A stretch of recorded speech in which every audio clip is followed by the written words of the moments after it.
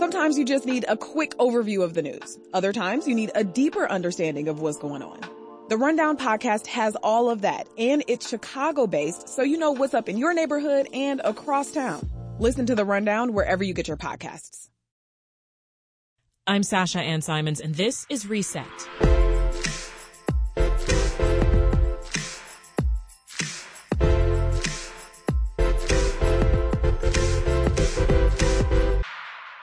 Natural disasters devastate two North African countries just days apart. A 6.8 magnitude earthquake shook the Atlas Mountain region of western Morocco on Friday.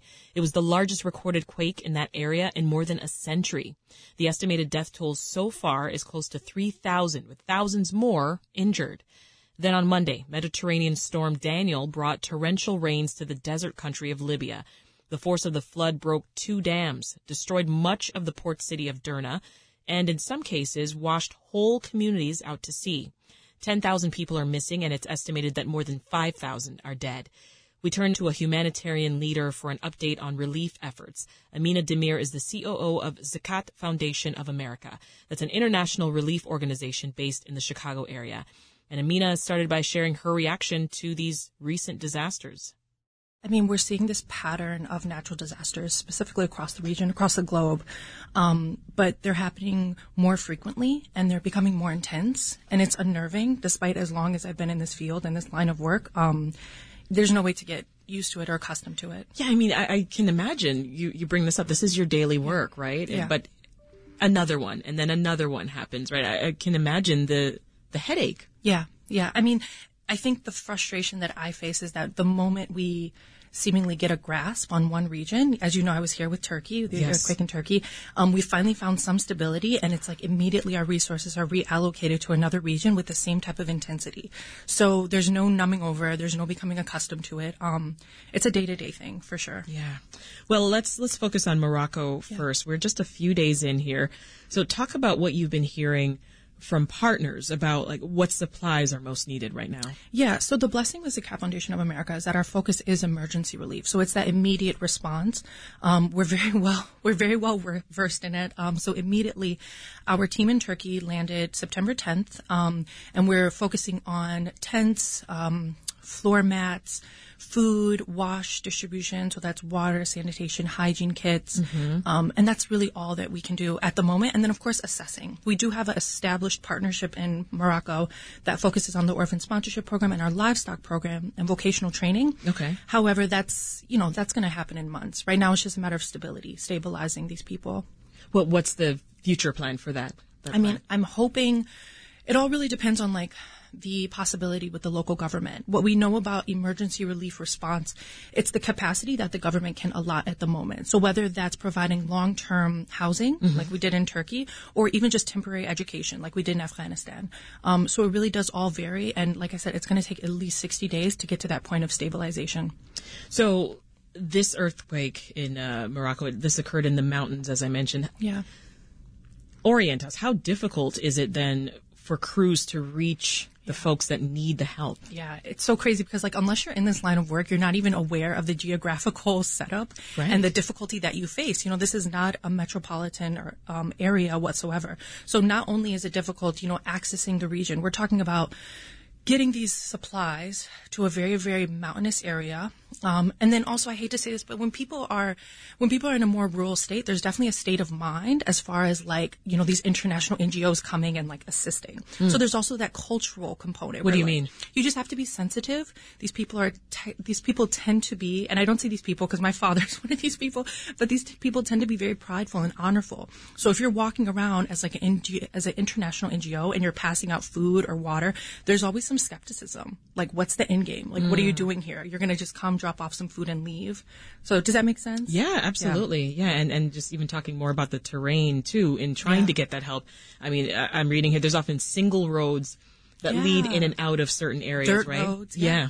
Roads are getting blocked by debris. Yeah. Causing traffic.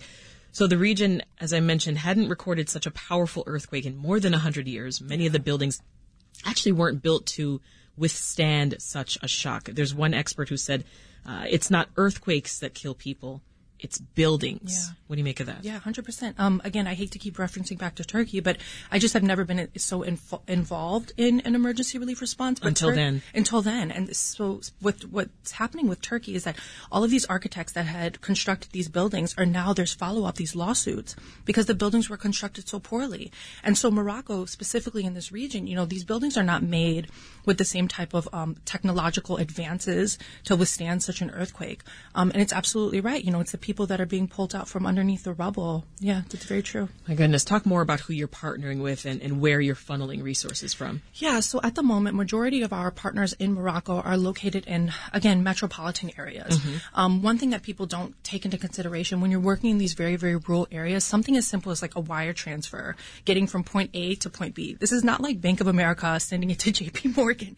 We're talking about going through like 5 different steps, vetting each and every one of those financial institutions, and ultimately getting those funds to one area, purchasing foods, resources, whatever may be available, and then dispersing them accordingly. It's not so simple as like, going to Western Union, doing a wire transfer, and you can disperse $5,000 cash to these people. It's definitely a timely process, but I mean, we're very, very blessed because our established partnerships we've been working in Morocco since 2016. And so, like I said, our local partners, they immediately wrote response, and then our office in Turkey, they got there September 10th.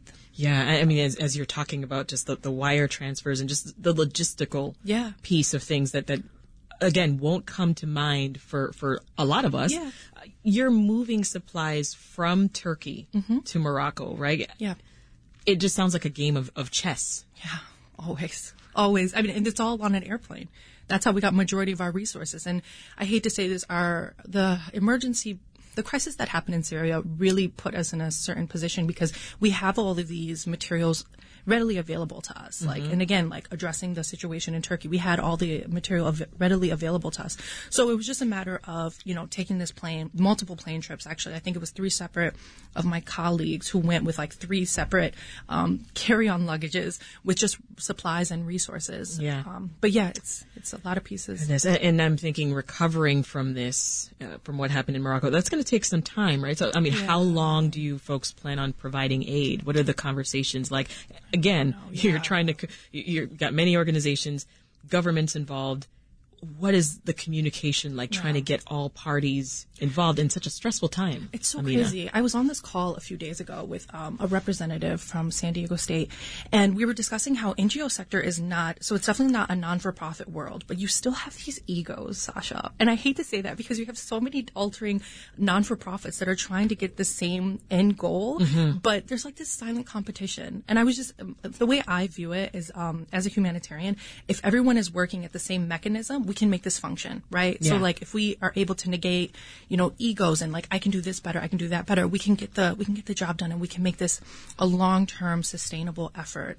Luckily we have a really good relationship with the local government. We don't have any issues. Sometimes that plays a role. Yeah. So that won't be an issue. But again, it's just a matter of let's get all hands on deck, whatever you're good at, let's focus and let's go from there. Yeah. And I think the key that you said there too is, we all have the same end goal. Precisely. Yeah. So let's turn now to Libya in the time that we have left. Derna's a port city on the Mediterranean coast. The flooding, I understand, that's also made it hard for relief crews to access the city. Yeah. Is that right? Yeah. And as you stated, the back-to-back impact of these 2 natural disasters, we've only been able to assess Libya. We haven't even been able to get anyone on the ground.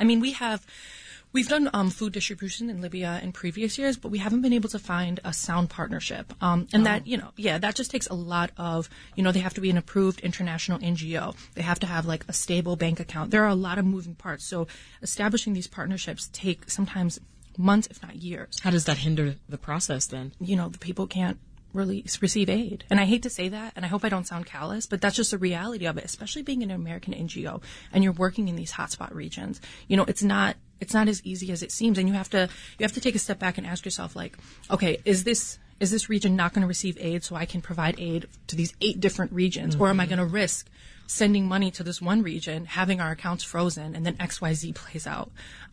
So right now, Libya, we're really truly just assessing, and we're trying to find that local NGO that's approved, vetted, so on and so forth. I see. Yeah. The other issue at play there is two warring governments, right? Yeah. One in the east and one in the west, Yeah. Libya. They've pledged to work together on this, though. Yeah. Right? Yeah. I mean, taking a step back, greater good, right? Yeah.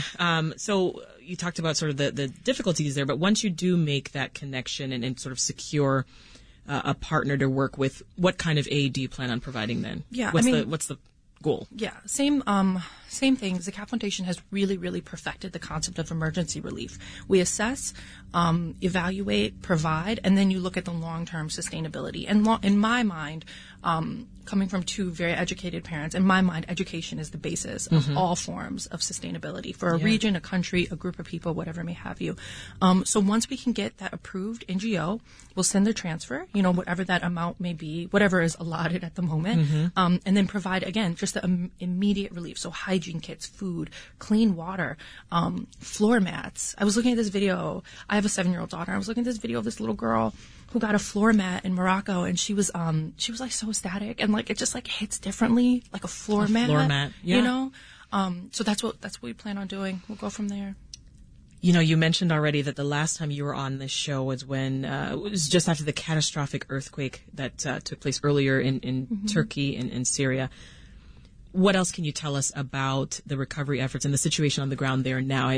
Earlier you talked about, we had finally sort of found our footing. Yeah. Right? Yeah. What did that look like?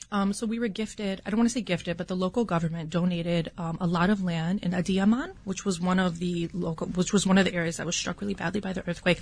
And so we've established this tent village. And I have really conflicting emotions towards this, because one thing you don't want to do is like normalize living in a village of tents. And as a CAP Foundation, in my opinion, I'm clearly biased, but in my opinion, we've truly perfected it. We've allowed it to normalize the situation.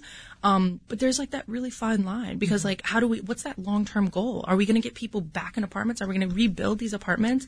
My aunt, I think I told you last time, her apartment had collapsed. We haven't addressed that. But we're providing vocational training. We have this mental health resource program. That's one thing I hope that we can do in Morocco. Again, when you're dealing with a select group of people, mental health resources is something you do not talk about. But after these traumatic experiences, especially Turkey, people are having these panic attacks, experiencing PTSD from these earthquakes. So it's holistic. I can't even believe it was February. Yeah. Goodness. Well, I mean, we are so grateful for the work that you continue to do. That's Lynnea Domienik, COO of the Zakat Foundation of America. Thank you so much for stopping by. Thank you for having me.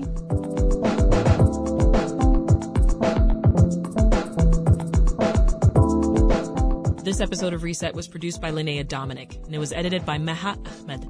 Have you signed up for the Reset newsletter? Well, if not, you're missing out. It's the perfect way to start the day with the news that you need to know and a preview of what's coming up on the show. Just go to wbez.org/reset news to sign up.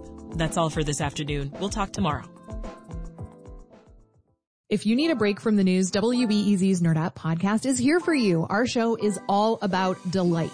We laugh about what's happening in pop culture and feature thoughtful interviews with fascinating people. We even have a monthly book club. Listen to Nerd Up wherever you get your podcasts.